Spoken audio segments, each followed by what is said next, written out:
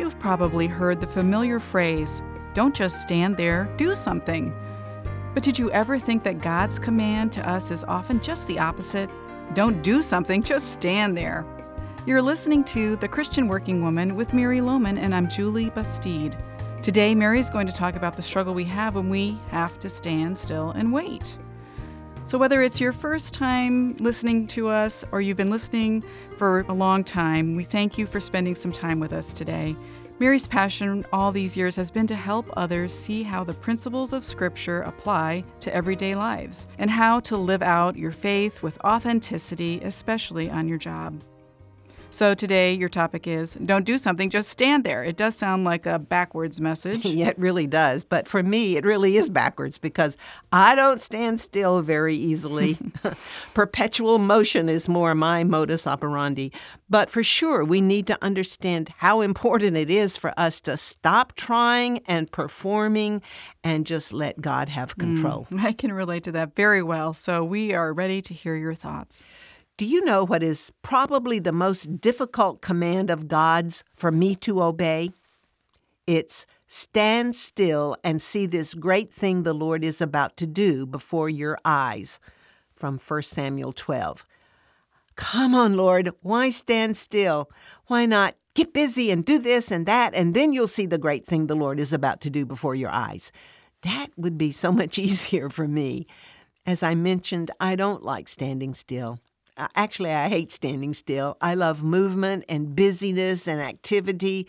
I love to-do lists. Let's go, let's do, let's make things happen. You can do it. Just keep trying, keep on keeping on.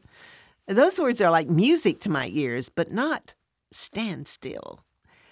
Why is it so hard for us to take our hands off and let God run the show? Well, to answer that question for myself, I would say it's hard for me to stand still because I'm a controller. I want to be in charge. That's just my personality, and I'm much more comfortable when I'm running things than when I'm having to take orders.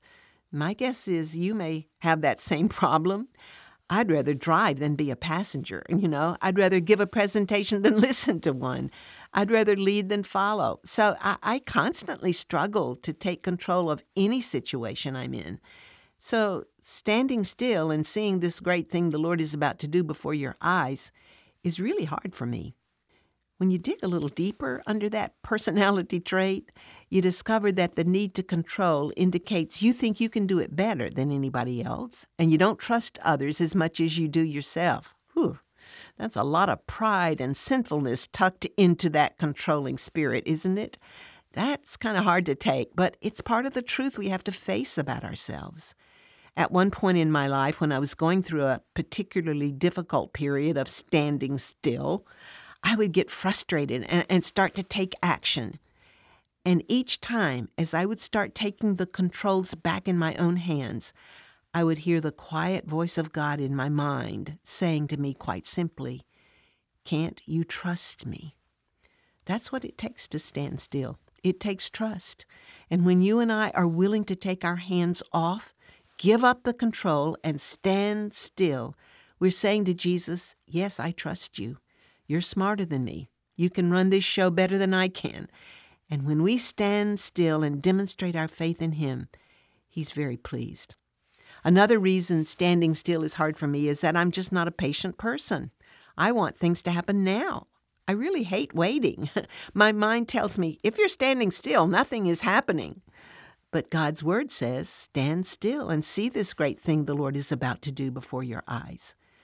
I think one reason I am not a patient person is because I hate loose ends, I want to complete the loop. I want to make sure every package has a neat bow on it before moving on. But so often life is full of loose ends, and we have to stand still and let them be. Paul wrote that patience is one of the fruits of the Spirit, one of the evidences that God's Spirit is in control of your life. Well, I can sure tell you that when I am patient, it is not me. It's God's Spirit in me because I'm no good at being patient. But I've learned to pray a lot about being patient, and believe it or not, I think I'm more patient today than I used to be. God's helping me learn how to stand still and let Him do it. Here are some little secrets that are helping me learn how to stand still. When you're emotional about any situation, it is not time to act. Stand still until your emotions have calmed down and you can be certain that you're thinking straight. Just a few days ago, I dashed off an email to tell someone how to do something more effectively, or so I thought. But thankfully, before I hit the send button, God's Spirit just urged me not to send it. So, for once, I didn't let the emotional reaction of the moment cause me to do something without thought or prayer. Often we really want to do something when we're upset or angry because our emotions are at such a high. But usually, whatever you do or say at that moment is going to be something you'll regret. So stand still when you're emotional and wait until those emotions are under control. I've also learned to discipline myself to sleep on it. Whatever it is that you think you have to do, get at least one good night's sleep before you do it if possible. How different things can look the next day. One woman told me that when she's upset, she writes it on a piece of paper and puts it aside for 2 days. And after 2 days, she takes it out and decides if it's still important. If so, she does something. If not, she tears up the note and puts it behind her. That's a really good discipline to help you learn to stand still. Standing still seems to be required in several key areas. In relationships, I think of so many women I know who are having to stand still and see what God is going to do with and for their husbands. These are women married to non-believers or men who are not walking with the Lord. Most of them tell me how they tried for so long to change their husbands, but what they finally come to accept is that they cannot change them, only God can. So they're in the standing still department now, waiting to see the great thing the Lord is going to do. Maybe you're having to stand still when it comes to your children. Most of us parents go through that at various stages when we simply must take our hands off and let them learn their lessons the hard way, as we say. Single people often do their share of standing still when it comes to relationships, waiting for the right person or waiting for that right person to make a move. And then standing still is required on our jobs. Most of us go through some tough standing still times on our jobs when we're ready for a promotion, but the promotion doesn't come. When we're expecting or hoping for a raise and we have to wait. When we're dealing with a difficult coworker or boss or work environment about which we can do very little, if anything. So it's stand still time. And then when you're facing health problems, yours or someone you love, it's another time when you again learn just how helpless you really are. Even our medical community, with all their techniques and skill, are limited in their ability to solve our health problems. So there we are faced again with this need to stand still and see what God is going to do. Standing still wouldn't be so hard if I could see what God is doing while I'm standing still. If I could just stand on the sidelines and cheer while God is taking some action, or maybe He could send me an email to update me daily on the progress He's making on my behalf. Just seems like as soon as I get still, He does too, and I can't see anything happening, and that's really hard. Asaph seemed to have that same problem as we read in Psalm 83. O God, do not keep silent. Be not quiet. O God, be not still. See how your enemies are astir, how your foes rear their heads. With cunning they conspire against your people. They plot against those you cherish. Asaph is wondering if God has gone to sleep or forgotten him or been distracted. Or perhaps God can't see what Asaph can see, all those enemies getting ready to attack. Don't you sometimes wonder if God sees the whole picture? Why is He standing still with all those enemies around you? Just doesn't make sense, does it? What we have to learn is what Asaph had to learn, that just because you can't see God working doesn't mean He isn't doing anything. When you're standing still, you can trust that He's working behind the scenes, usually out of your view, and often in ways you could never imagine. But you can believe that His ways are perfect. He has a good plan for you. Abraham had to stand still and see how God would make him a great nation when he was childless.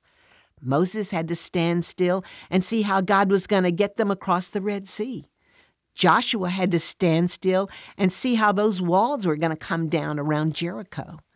Esther had to stand still and see if she perished when she asked that her countrymen be spared.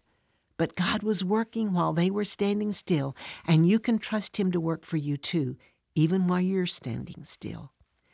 Am I advocating idleness and laziness? No, not for a minute. We are to be busy about the Lord's work, doing everything we do with excellence and making certain that we are good stewards of our time and our energy. But we must also learn this important biblical principle of standing still. Samuel put it so well in his farewell speech when he said, "Stand still and see this great thing the Lord is about to do before your eyes." Not only is it important that we stand still and stop trying to do God's job, but also that we focus our eyes in expectancy on the Lord. So where is your gaze focused today? Are you looking at your problems? Are you looking at the enemies you see all around you? Are you looking at the tragedies and horrors you are imagining in your mind? If you keep your eyes focused on those things, you won't be able to stand still. Remember, God is working while you're standing still, even if you can't see what He's doing. And you usually can't, by the way. So get your mind focused on the Lord. Praise Him ahead of time for what He's going to do in this situation, and affirm to Him again that you trust Him enough to stand still. Are you allowing your thoughts to go haywire on you, thinking things that are not allowed? Remember, Philippians 4:8 tells us we are allowed to think about things that are true, noble, right, pure, lovely, admirable, excellent, and of a good report. When I start thinking about bad reports or unlovely things, then I want to go into action right away and solve the problem. And of course, the problem is I can't solve the problem. And when I jump in ahead of God, I just make things so much worse.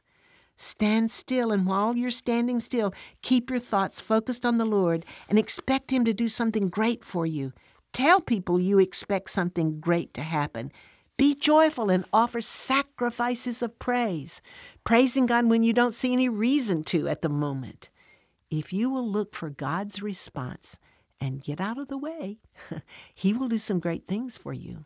It may not come in the package you've asked for, but believe me, it will come. Faith pleases God. So when we by faith stand still and expect Him to work on our behalf, we please Him so much. Stand still and see this great thing the Lord is about to do before your eyes. I encourage you to claim that verse in 1 Samuel 12 as your own today, and do not lose heart. Keep your eyes open so you won't miss what God's about to do for you. And remember, He's working behind the scenes. Often you just can't see what's happening, and you will probably be amazed when you do see what God is doing for you. It is in these times when we are desperate and when we don't see a way out that we learn to trust God in ways we never would otherwise. It can be a blessing in your life. So, as I said at the beginning, don't do something. Just stand there and wait on God. Standing still can be the hardest thing to do sometimes, but it's part of our spiritual journeys, isn't it? Learning to stand still and see what God is going to do. Would it be helpful for you to have a copy of this devotional? You'll find it on our website at christianworkingwoman.org, or you can give us a call and we can mail it to you. Our number is 630-462-0552. Well, Giving Tuesday is coming up on November 29th. Here at the Christian Working Woman, your generosity will encourage others to grow as ambassadors in the workplace. You can give through our website at christianworkingwoman.org. Thanks so much for spending some time with us today. I'm Julie Bastide, and we hope you'll be with us again next week at this same time for the Christian Working Woman with Mary Lohman.